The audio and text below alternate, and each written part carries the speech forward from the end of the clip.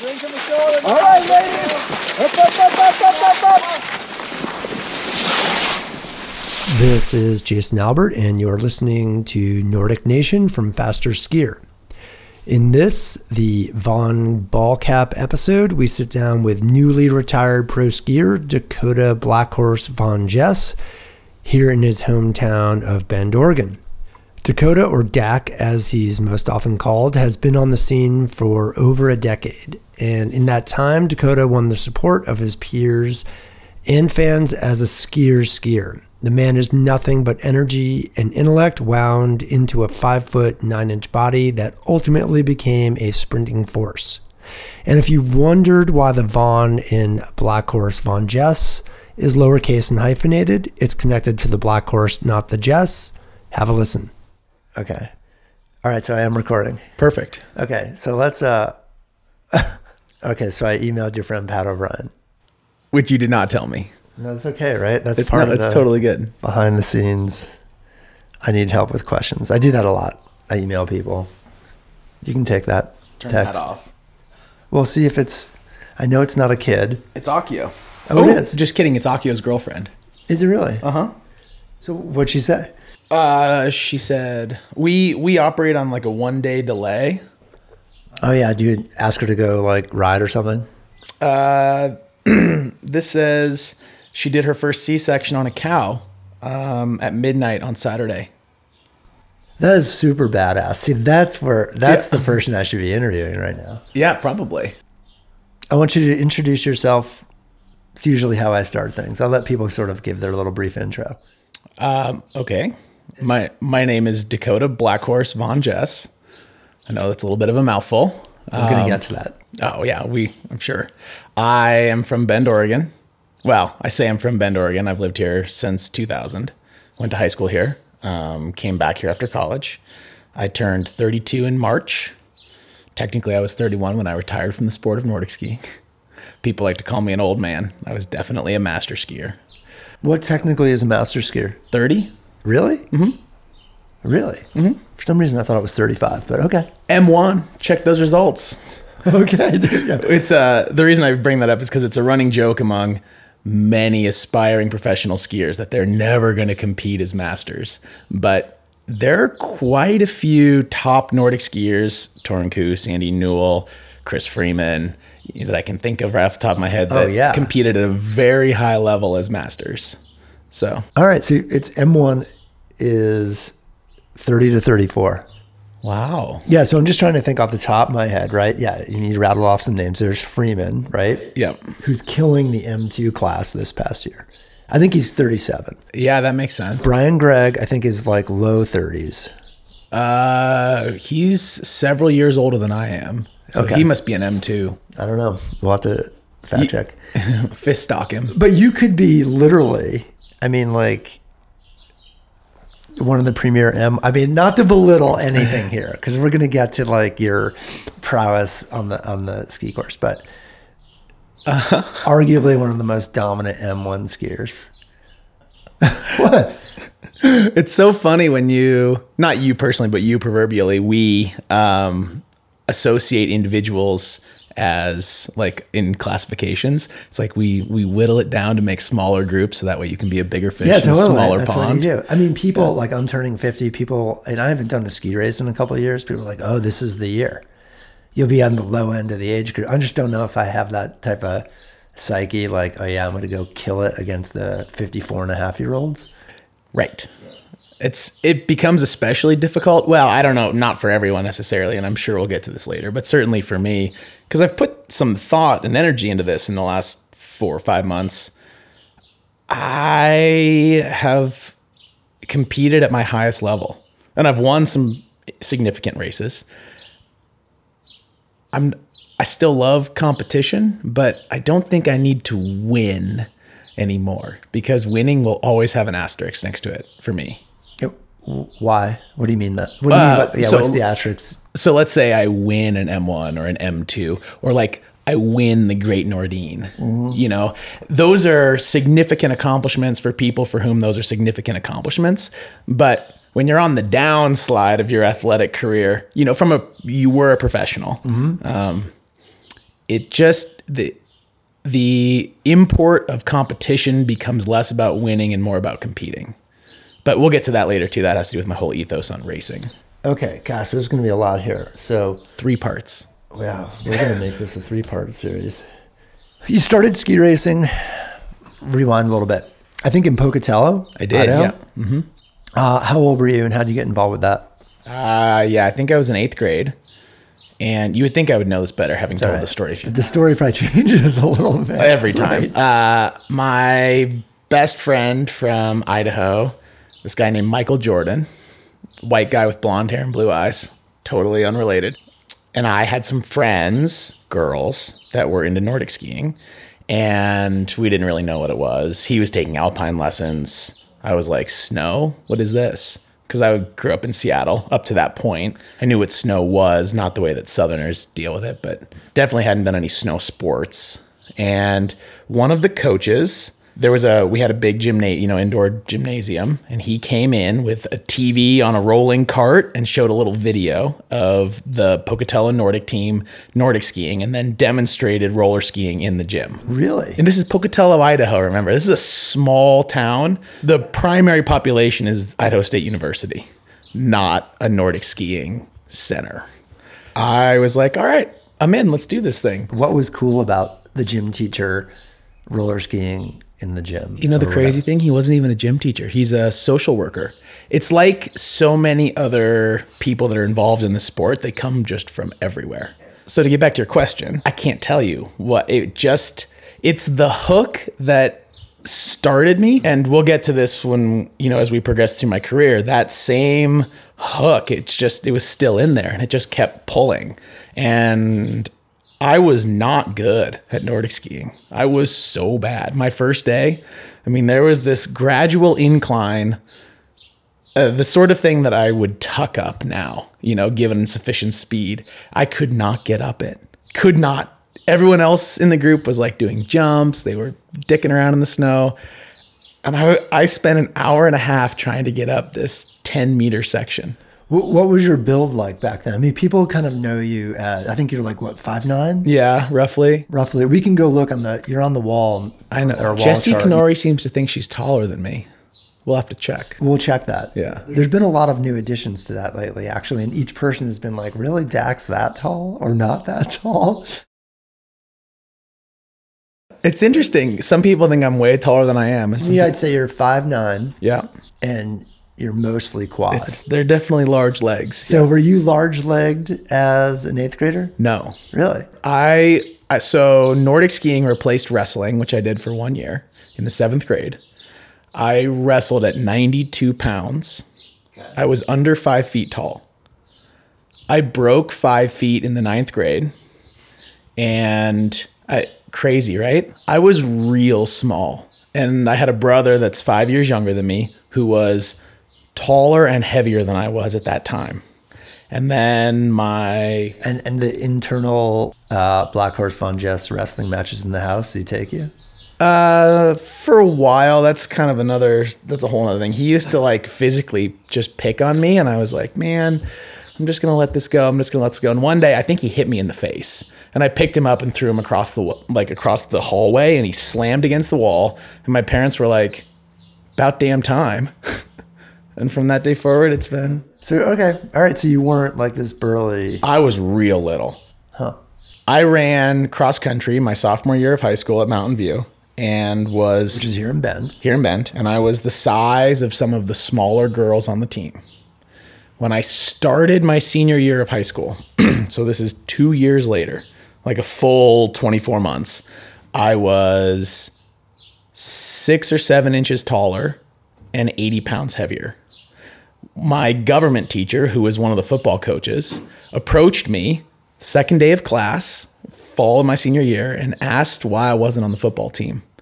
And I was like, I've known you my entire high school career. I'm the captain of the cross-country running team. And he's like, what? You run? I was like, how do you not know who I am? I see you every day. Yeah, and you have a very distinguished name. Yeah, but everything about my build changed. I started growing hair. I got taller. I put on a lot of muscle. Yeah, you kind of look like, now that I think about it, like a running back. A little bit. A little trimmed down running back. This is one of the funny things. You brought up Pat earlier. I've been asking a bunch of my retired friends what their post-retirement experience was like. Every single one of them lost weight. They were all trying to keep on some muscle, especially the progression in the sport. I'm the only person I know who gained weight. I stopped, and now granted, my last season, we pushed really hard to be lean. I think I pushed too hard. Yeah. I put on 15 pounds. So, I mean, I spent a couple weeks in the gym with some friends lifting and not running as much and not living on a calorie restricted diet, and boom, just like started to fill back out. How do you feel? Way better. That's really the key. So maybe this is your natural. Yeah, for sure. If I had to guess, and when I was younger, I used to race much closer to the weight I am now, which is right around 200 pounds. I used to race around $190. I would shoot for that range, and I was racing much closer to 180 pounds. Pretty big swings. You're obviously a good cross country runner. When you were like, okay, I'm gonna focus a little bit more on cross-country skiing. And I recall you telling me at some point that you set a goal, maybe it was your senior year of high school, that, okay, Oregon State Championships. Yep. Nordic skiing is like soccer, football, like any other major sport where there's just a lot of sort of professionalization of the youth sports scene. But I remember talking to you and I thought it was really cool. It's like, yeah, that was my goal. My high school ski coach, Eric Martin, his brother was at the time involved in the Australian national biking scene in some way. And he's a PhD in sports something. And his dissertation was on overtraining. And he had this whole training program. And it was the first time I'd ever been introduced to structured training. So when we talk about professionalism or the professionalization of youth sports and youth athletic development, the world that our athletes are in now is so different from the world that I grew up in. And that was 15 years ago. It's not like it was a long time ago. So unfortunately or fortunately, in the sport of Nordic skiing, this is sort of a tangent, one of the things that I've seen watching, this is that great line from, whatever that Matthew McConaughey movie was, where I get older and they stay the same age. Oh, it'll come to me. That's such a fantastic movie. So watching juniors, because they don't change. They stay the same age. It's just different juniors cycling through that class. Yes, there's been a massive increase in professionalism. And I think you're seeing athletic bumps in skiers based on their professionalism and training and in kinesthetic development. But the sport of Nordic skiing is so predisposed to reward those that are, and I know this is controversial, but they're predisposed to be good at the sport. And figuring out what that X factor is still, people have not wrapped their heads around it. Because this sport brings so many people from so many different skill sets, kinesthetically, physiologically. I mean, you see people that you look at them and you go, that is an ugly skier, and they're winning races. Yeah, right. You know, right. And then you have other people that are beautiful skiers that are also winning races. So when you look at our junior field and you look at the kids that win races, whether they're picking up logs and running around in the woods like the old Swedes did, mm-hmm. or if they are on a structured training plan with video review and significant time on snow, you still see the best kids winning. So I just got really lucky that in my generation, I was at a place in my development as like maturing, but also in my sports development where I was just pure raw talent, but I had the speed and the power to overcome my technical deficiencies. And I could win races. So the biggest change that I made that year that I decided, the summer between my junior and senior year of high school, and I was like, this is cool. I can do this. I can win this high school state championship thing, was that I just committed to exercising. I'd never committed to exercising in the summer before. I mean, you skied at Dartmouth. So clearly you were recognized as, you know, whether it was your senior year that you had the aptitude to ski at that level. Interesting, actually. So I did not consider ski racing in college, my senior year of high school. It wasn't even on the map this is why this story is so interesting at this point, is because winning an Oregon State high school championship was my only goal. And that was going to be the end. That was the pinnacle of my career done. I didn't know that junior nationals were a thing. I didn't know that junior worlds were a thing. Really? Oh, no concept. Even as a senior in high school? No, absolutely no concept. So my senior year of high school, I had a core group of athletes at the local ski club that I was competing against. And none of them were in my high school. They were all at the other high schools. I was like, man, these guys are doing something and I want to be a part of whatever they're doing. So I made a call and got myself on the club team 1 day a week, which is kind of absurd, but just 1 day a week. And that included going to their races that they traveled to. And I didn't know why they traveled. When I had raced in Pocatello, we had traveled to junior national qualifiers, but it never clicked for me that it was a qualifier for something. I was just there racing for the bottom of I was trying not to be last. So we started traveling, and the first race weekend in Bend was just a disaster. I was so bad. That was where I met Ben Huseby for the first time. I was wearing a purple cow suit thing.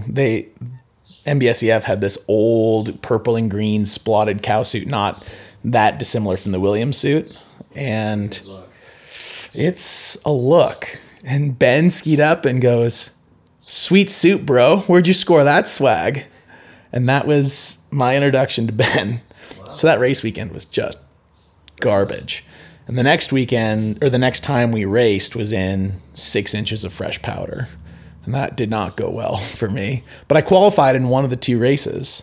And by the final race weekend, not only did I win everything for my age group, I won all of the races. So like the older juniors were racing with the J1s, and I won the distance race and I won the sprint. And they asked me to sign a petition to go to junior nationals, petition to be on the team. And I did. And at the time I was practicing for a state solo for clarinet. I mean, you are multi-talented. Well, I don't know how talented I am at music, but that was the last time that I played a clarinet. I mean, I think I played the rest of the year, but could you bust out something right now like Mary Had a Little Lamb? If I had sheet music in front of me. I was like, this ski racing thing, that's the bug. That's the hook that was in there. I was like, done. I'm dropping everything else to go to junior nationals. And so I did go to the Oregon State High School. I was skiing at a high level for high school. I was winning all of the races there. And I swept all the state championships. It was a big change. And so then I went to junior nationals and qualified 8th in the sprint. And then in my quarterfinal, I actually raced against Simi Hamilton. It's funny how small the world is. Another dude with big quads. Yeah. And I, as has become sort of a legacy in my ski racing career, put my ski through a fence in the finishing lanes and went down. And I was so frustrated, but realized that I didn't really have any reason to be frustrated. And I was like, you know what? I don't know what this is. I don't know what I'm doing here, but I'm going to keep doing it. So I had already applied to college at this point. The University of Washington had accepted me, direct admission to the College of Computer Science and Engineering, and a 4-year internship at NASA's Jet Propulsion Lab down in Pasadena. And that would have been postgraduate? No, so that would have been the summers. Oh, gotcha. And they said that most of the graduates of that program stayed on to work for NASA. And there was some negotiation back and forth between the NASA people and the University of Washington people that were like, I don't think you understand what we're offering you. And they wanted to fly me up and do a full expense paid 3-day tour of campus, meet the people involved, and I was like, I mean, my dad lives in Seattle. I've been around the UW. Like, it's cool. And they were like, really? Like, what's your other offer? And I was like, I don't have one. And they were like, what are you talking about? Do you understand? And the computer science people were like, listen, you take this NASA thing, you work 4 years in college, you work an additional 2 to 6 years afterwards, you go to the private sector, you're doing something that's cool and you're making a ton of money. Yeah. Like, nobody gets this opportunity. And my thought process was, you're right, nobody wins the lottery. So this cannot be winning the lottery. And maybe that was dumb. Maybe it was arrogant. I don't know. But I decided to take a year totally off and just pursue the ski racing thing. So I went to Ben And I said, Ben, who, now he came and sat down in my room at junior nationals and we talked, and he was just like trying to figure out, who is this kid? Yeah. And if you ask him, he had no confidence in my ability to go to World Juniors or to even, to do anything as a skier. I couldn't hockey stop. Like sliding on skis was not something that I could do. I was all edges, no angles that weren't right angles, just pure power and determination. And I said, Ben, I want to go to World Juniors. I don't know what this is, but I want to go. And he was like, okay, tell me how you want to get there. And so I wrote a couple papers, not like, professional level papers, but I put my thoughts together and organized them and proofread them and then edited and presented this to Ben. And I was like, this is what I want to do. This is how I want to get there based on my experience running track and field. This is how I'd like to train. And that was the birth of the 30-30 for me, because that was the closest thing to track intervals that I could do on snow. Because I knew track has always leveraged metabolic trickery. So when you say 30-30, explain So that. that's 30 seconds of intense work followed by 30 seconds of no work or very minimalist work, followed by 30 seconds of intense work. And now the applications of that model are all over the map. But for me, it was go as hard as you can and then ski slowly until it got to the point where I was skiing as hard as I can and then laying in the snowbank, and then my watch would beep and I'd get up and go again. And that was that was the peaking tool that I used to get ready for the qualifying races at U.S. Nationals, which were in Soldier Hollow, so it was easy to get to. But tough to race at. Tough to race at. So I started training with Ben full time and went to U.S. Nationals, was 32nd in qualifying.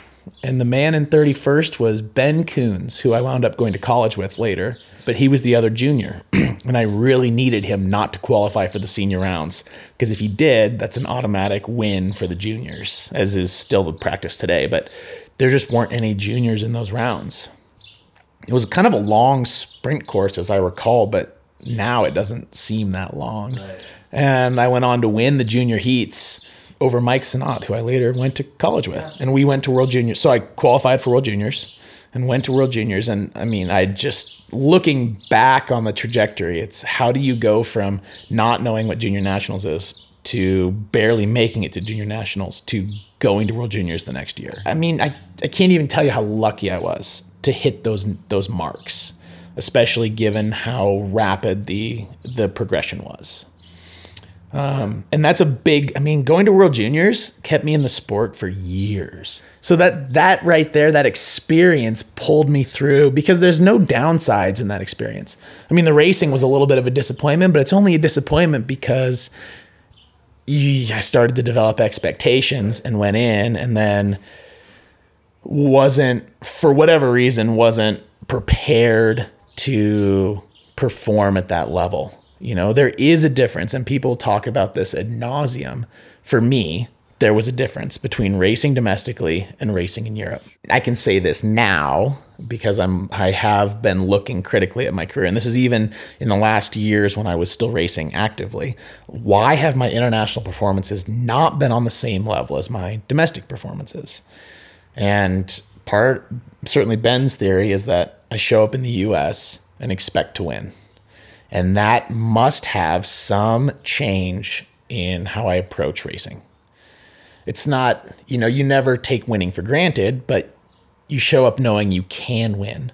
And so everything is revolved around putting yourself in a position then to win. And the better job you do at that, the easier it is. And you don't always win. Sure. Winning is hard, always. But when the expectation becomes about performance rather than winning, apparently, for me, there is a change in how that manifests on the race course. And can you pinpoint, as you look back, like, okay, this is maybe how that manifests before I step on the starting line? Like in the international level where maybe it's a sleep thing, or maybe it's how you warm up, or is there any blip that you can... I wish. I can tell you for sure that my experience at the World Championships was different than any other international experience because... And that's 2015? Yeah, in Falun. I was so calm and so collected, all things certainly more than I had been other times. No problem sleeping. I was excited to race, which I'm always excited to race in the US, almost always excited to race in the US. I mean, I love it. I just love racing. And it helps when you're really good because you can have fun while you're racing, you know, especially as a sprinter. And maybe this experience is different for other people, but certainly if you're a really good mass start skier, when I was in college, I felt this way sometimes. You just feel in control, not necessarily of the race, but certainly of where you are in the race.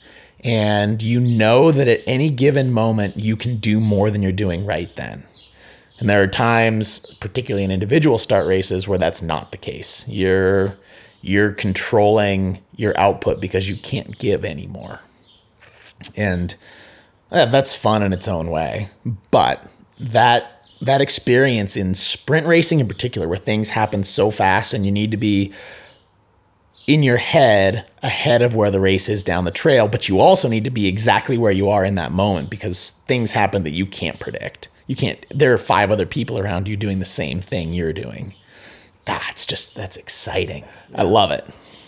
So I don't know where all that was going, but I can tell you that before that race in Falun, I was like calm, cool, well composed, and fired up. I mean, I was ready to go out there and do it. And I remember standing in the starting pen, watching Alex Harvey following Matthias Strandval across this bridge that ran behind the starting area. And Matthias was just dying. He was exploding up over this bridge. And this is the sort of bridge that like we were doing, you know, repeats up. It's not steep. The snow's a little challenging because of the sun angle and whatever, but it's just not that hard. And I'm like, wow, look at how badly he's coming apart. This guy's a good international racer. And then here comes Harvey looking totally calm, totally chill, skiing, looks like he's skiing within himself, and he's catching Matthias. And I go, there it is. That's my MO for this race. I need to be that guy, which has sort of been the MO of my whole career. And yeah, I've made some mistakes. I definitely got a little. When you say be that guy, right? Smooth, chill, composed. Is that what you mean? Yeah, exactly. Okay. There's skiing hard and there's skiing fast. And sometimes the two are the same and sometimes they're not.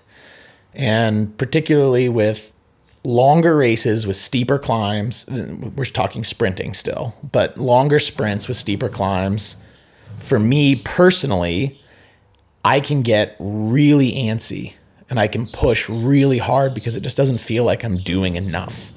And then you get to the end of the race and you're still pushing as hard as you can, but you're going slow. Whereas if you come back and you take your time and you just do a good job of skiing fast, then when it comes time to push as hard as you can, there's a little bit there to give. It's significant. Okay, I want to go back to the beginning here. And this is so I don't forget. Dakota Black Horse Von Jess. Yes. So it's hyphenated somewhere in there. And I remember like texting you or emailing a bit ago. Like this was maybe a year ago. I'm like, I always get it wrong. I'm like, wait, is there a hyphen? Is the V capitalized? And I know this because I know that Alex over at Faster Skier had corrected a billion times my like Black Horse Von Jess mishaps.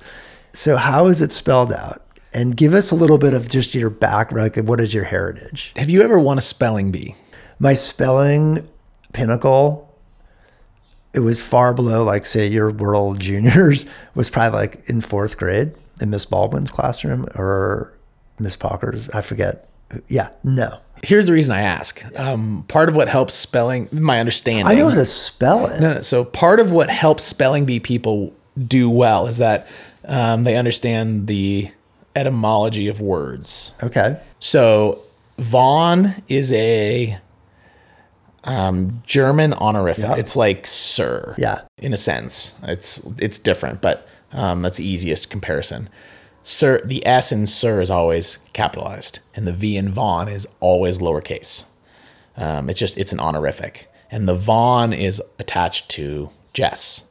And it's the only way you can know that is because you just always, the Vaughn always comes first in the last name. And attached by a... So for me, because my last name is hyphenated, the Von Jess stands as an independent and the Black Horse stands as an independent and the hyphen goes between. Spell that out for us. Black Horse, BLACKHORSE, hyphen, VON, a space, and then JESS. Gotcha. So that's where I always get confused. I'm like, well, the Von Jess is hyphenated. Right. But you would never hyphenate a Vaughn last name ever. Okay. And what does Jess mean? That's the family name. Okay. So there's a big German family tree that has a root family, and then there are several branches, and I am now part of the American branch. I'm the oldest son of the oldest son of the Von Jess. Does that like put you in line to a crown or anything like that? An honorific crown, I guess. That works. Yeah. Okay. There's no estate that I will inherit Well, okay. in the Black Forest or whatever, but And then Black Horse is your mom's family name. Is that right? yes. Okay. And what's the background with that? Her dad was half Nez Perce, and so she's no, he was full. She's half, so I'm a quarter, and she's she takes a lot of pride in her name and her background, and she was very insistent that her children would carry that forward. So I remember when I first came across your name, I was like, this dude must be a badass. my mom's definitely a badass. Yeah, right. And that sort of morphed a little bit into Von Ballcap. Yeah, so that's a good story. Andrew Gardner, the first time I think I ever heard it, Andrew Gardner was announcing a race. And so, context, I'm in college. It was my junior year. I had won a bunch of college races. I had worn the yellow jersey for the skate division for the most of the season.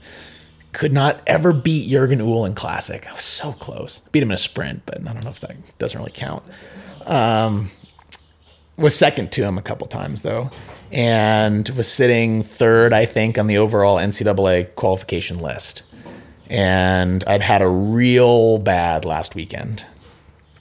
We were in Middlebury, and Ruff Patterson, my coach, told me that I wasn't going to NCAAs. And I was like, I was just in shock. You know, it's like, how can you be the second qualifier from your school, right, third overall, and not be going? Yeah. So they had this, we had moved from the Nordic venue to the Alpine venue because the Alpiners were finishing their races, and then there was this celebration afterwards, and they did this ski race where you got to win a remote control car, and it was like a team sprint, real short, demo style. Like I did it in my jeans, you know, and we were so far behind when the last handoff came that when the leaders came through, I just took off and went with the leaders. And I was wearing a baseball cap, which I have for most of my career. So before that, you wore the baseball hat. Yeah, that started when I was a junior. I don't really know why. It just sort of carried on, and then it became part of my persona, so I just kept wearing it. So there's Gardner on the mic with, I think, Peter Graves, and I can hear him go, "A huge move from Von Ballcap." And the entire Middlebury team tackled me, and I got whitewashed, and it was a good time. They were pretty committed to winning that remote control car. Yeah, well, I think you kind of like your car toys. I do like my car toy. So did you end up going to, what happened with the NCAA thing that year? We got recycling day here in my part of Bend. That's glass. It's all good. It adds to the ambiance. So yeah, what happened? Did you end up going? Never went. How did that? I don't want to dig up old politics, but like, I'm just curious. Like, what was the rationale behind that? I mean, the rationale was that I wasn't racing fast at the end of the season, and that particular conversation comes up a lot in the modern discussion of who goes on trips, when do they go? You know, it's who's racing fast now, and so that was definitely Ruff's. His rationale then was Nils Kunz is racing faster than you are right now, so he's going to go. And Yeah, it's in the past. Ruff and I are good friends. Never going to NCAAs was not as big a deal for me as not going to, let's say, other major competitions. Sure, but it's interesting because, like, you're being exposed as an amateur to the reality of, I'm thinking here of conversations I've had with other athletes about their calculus, about how they interpret selection criteria, and do I want to ski fast that first weekend? Or how do you help yourself from not skiing fast? It's like you're a freaking pro athlete. Yeah. Yeah, it's just interesting to kind of hear you're being, that's a reality before you're even on that, where the stakes are a little bit higher as a professional. And what's really interesting is that the fourth man on our team, Nils Kuhns, the guy that went instead of me, didn't actually qualify. He was one spot outside of qualification. And that was after you, generally speaking, with the way that the East certainly did qualifying back then, they would start taking qualifiers out and working their way down the list. And even so, Nils didn't reach that qualification quota. You had to take me off the list in order for him to qualify in general, but also for our team. Was that legal? Glenn Randall was all worked up about it. I remember sitting with him one night, the night after they told everybody. So it was the next day after that little ski race. And he was like, I don't think he can do this. I don't understand why this is happening. And I was like, Glenn, it's not worth it. It wasn't important enough to me with all of the potential repercussions to fight it, I did and this has always been part of my racing thing. You go out and you race, and what happens after that is totally unrelated. I don't race to go to other races. I race to race. So you've been an athlete rep with US Ski and Snowboard for a while. This is my third year. So I'm kind of curious, like, when is it worth it? Not from necessarily when the stakes involve you personally, but you're there representing athlete needs or concerns, and it is worth it to question, or, I'm going to say question authority, but just question the process. Yeah, does that make sense what I'm asking? Yes. The short answer is it's always worth it. As an athlete representative, I have to put aside my personal ethos when we look at objectively evaluating anything that affects athletes. So criteria are a real easy one to pick on. And then I use my personal ethos in conjunction with my understanding of my constituents, I suppose, how they feel about things to inform the way that we approach problem resolution. So a great example would be this year we the athletes proposed to put World Championship and World Cup selection criteria under the purview of the Nordic Competition Committee or the Nordic Sport Committee. That's a big deal because the U.S. ski team used to develop and implement the criteria with oversight only from other members of U.S. Ski and Snowboard. Now the Sport Committee has to approve those two criteria. They can't touch U.S. ski team nomination, and they can't touch Olympic Games for legal reasons. And all of this came out of some of the legal kerfuffle from the Olympic Games this winter. And I'm on a working group that is currently working on World Championship selection criteria. And it's a very interesting process to be a part of. There are a lot of stakeholders, and the athletes are only one of them. And it's a very complex situation. And if you don't take into consideration where each of the parties are coming from, it's going to be real difficult to reach a successful but also a meaningful resolution. So when we go back to representing athletes, my personal thoughts on racing. And the reason I ask the question, just to kind of, if people are like, why did he, is that, in that conversation you brought up with Glenn Randall, you were like, it's not worth it, right? Right. But the stakes were kind of, at least from a collegiate athlete status at that time, stakes are kind of high. Yeah. No. Yeah. So I'm like curious, like how you've kind of processed this as you've become, older and wiser, and now part of advocating for people who are like, hey, Dak, it's worth it, you know? For me as an athlete representative, the stakes are always high because I viewed Nordic skiing as a very expensive hobby. It was a passion, it was a pastime, but it was certainly not something I made money doing. I spent more than I made every year, discounting hard goods. I just loved doing it. And I really, really, really wanted to go to the Olympics. And that's a performance-oriented pursuit, which is challenging. But that's neither here nor there. That's only the way that I look at it. There are other people for whom this is a profession, and there are other people for whom this is a stepping stone in their careers, or whatever. People come from all these various points of view, and they all need to be represented, unless it's to the detriment of the rest of the athletic group. Sometimes the needs of one seriously outweigh the needs of the many, and that's part of what, as an athlete rep, I think is really critical to look at. So as we are designing criteria, I am trying to protect athletes, and this is where my ethos comes in, protect athletes by creating a clear path to achieve success. And that is always muddied. Things never work out the way you expect them to work out. And a lot of it's really difficult to quantify because certain point schemes create shifting landscapes. You can never, ever in a million years with infinite monkeys on infinite typewriters, you will never identify what the actual outcome is when you have that sort of a system. So as an athlete, how do you evaluate that and go, oh yeah, this is a good system?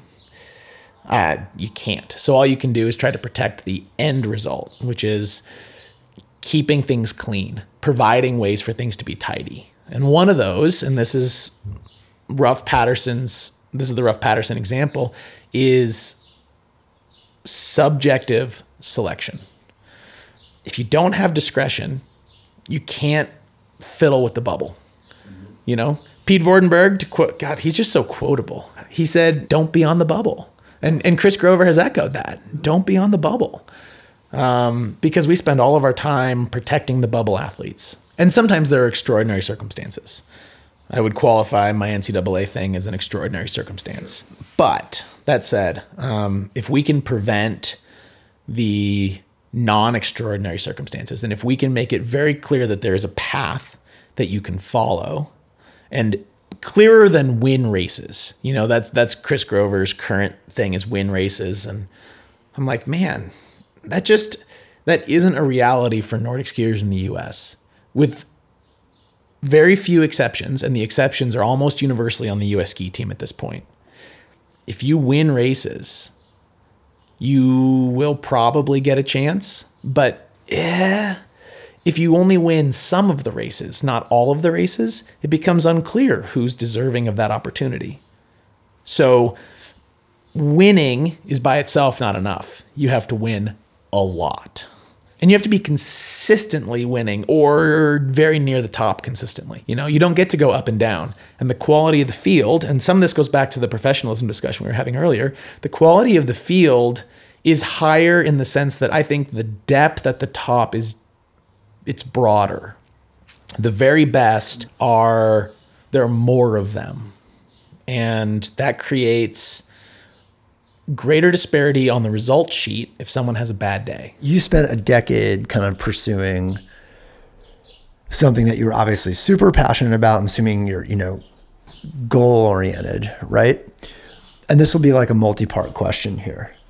Getting a perspective of an athlete who's pursued it for a long time and has had some of their goals manifest positively and some of their goals not met, right? Like you mentioned yourself, you're like, I wanted to go to the Olympics.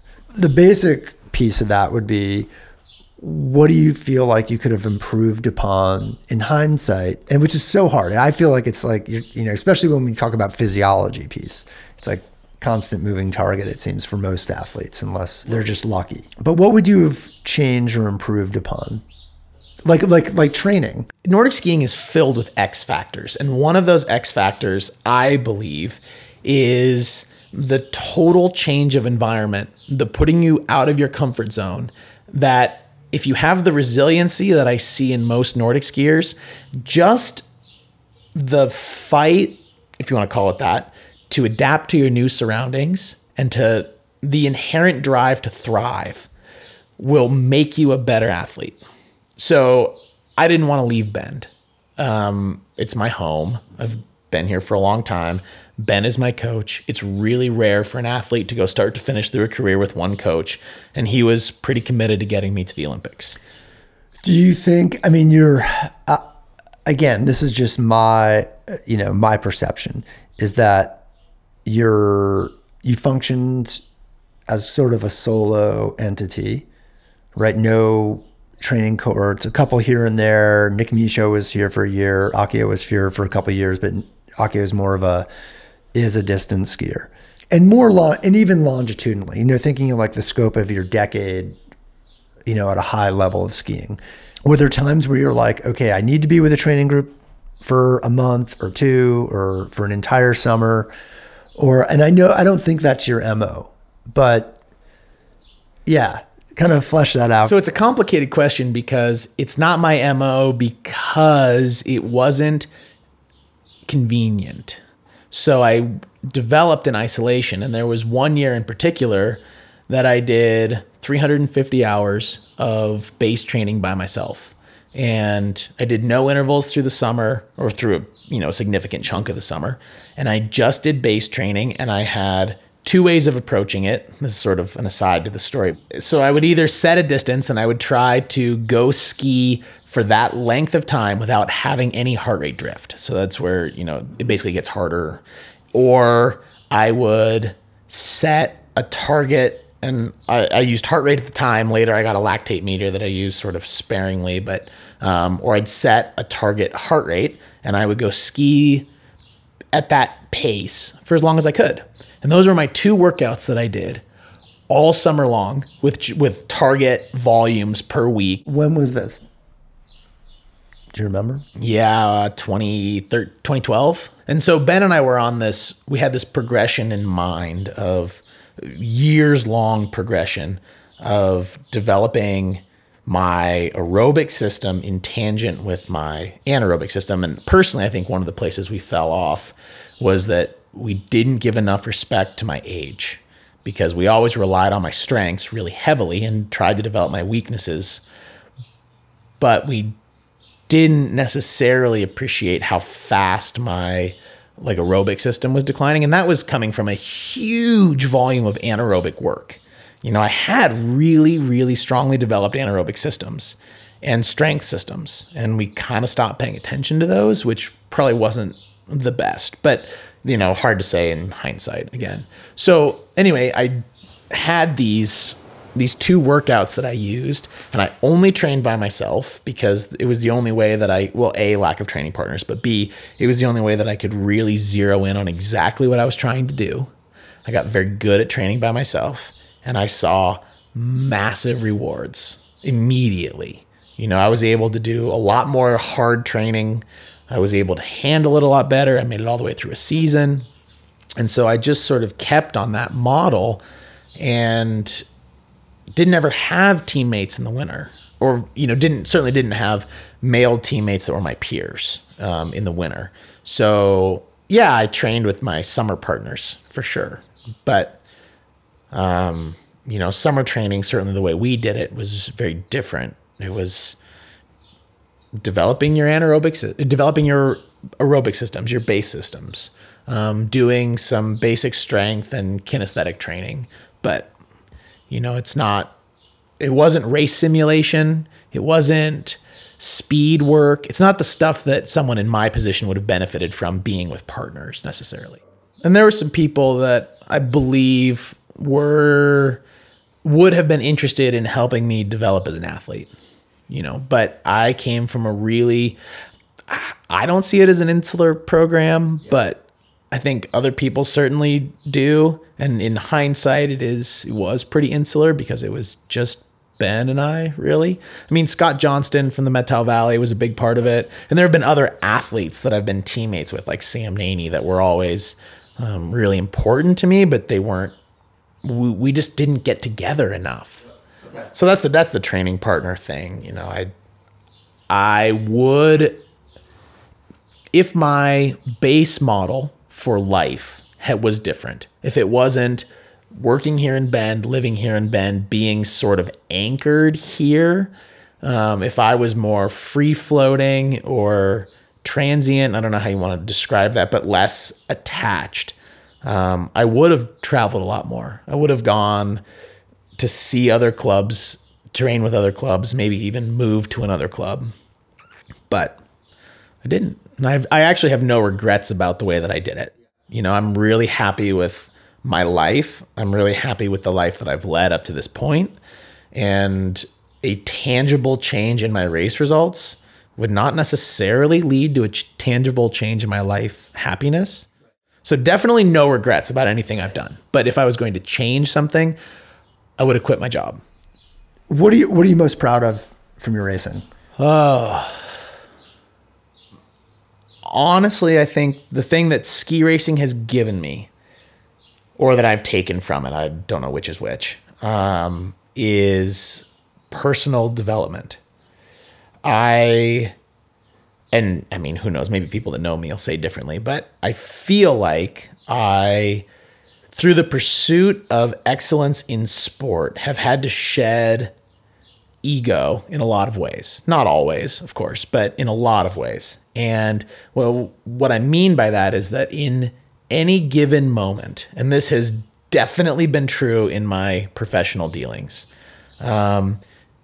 stepping back from your personal connection with things so you can objectively, or as close to objectively as you can, identify the situation that you're in and what the best possible outcome is, what the needs are of all the parties, etc.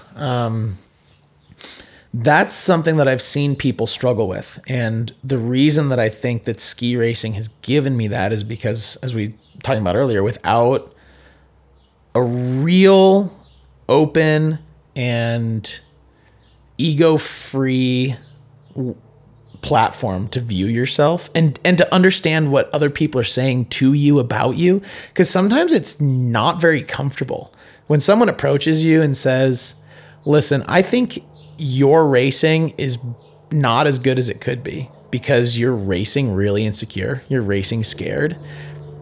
That's not an easy thing to hear, and certainly at the time it was like, what are you talking about? And so a decade later, now when someone says something, I try certainly to evaluate where they're coming from, because obviously if I don't see it, my own experience has not shown it to me. So if someone else is seeing it, they're seeing something that I'm not.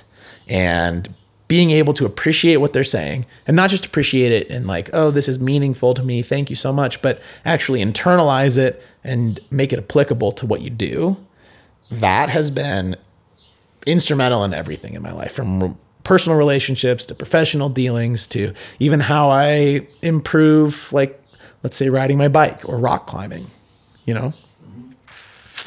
So that's part one of that. Part two of the personal development thing has really been appreciating life. And I don't know that this is something I've ever lacked, but it's certainly been made very clear to me that I was doing what I was doing because I loved doing it. And the day that I stopped loving doing it was the day it was time to be done.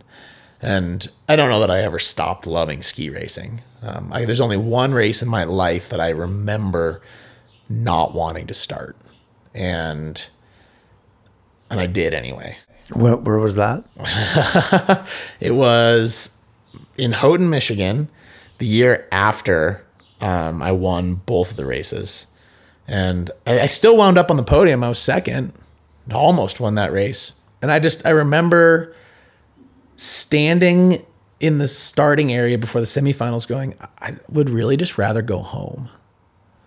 And there was a whole lot to that, but it's where I was mentally, it's where I was physiologically. There was a whole bunch of pieces to it, but that was a tough one.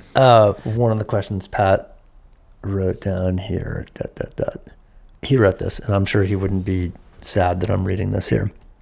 I think it's refreshing to hear that the perspective from someone who's committed a decade of their life to this pursuit and probably wouldn't have changed a single thing about it. Absolutely. You can always look at something that you've done, some progression, right? And look at tweaking some part of it and have a different outcome. That's an outcome-based analysis. And yeah, we're in sport, and yeah, we're professionals in the sense that we do actually get paid, and this is a career for a lot of people. And performance is how we measure ourselves as athletes. There's no question about that. So in that sense, it is an outcome-oriented pursuit. But this is life, and every day, whatever it is you're doing, that's part of your life. You can't undo it. And knowing that makes me believe that you should make it something you want to do. And so that's what I've done. And yes, everybody makes trade-offs where they're like, man, I don't really want to be doing this right now, but this is part of something that's coming down the road. And as long as you enjoy the process, which by and large, I really did, I think you're doing it right.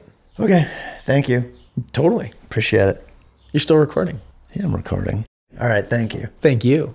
Thanks for listening to Nordic Nation.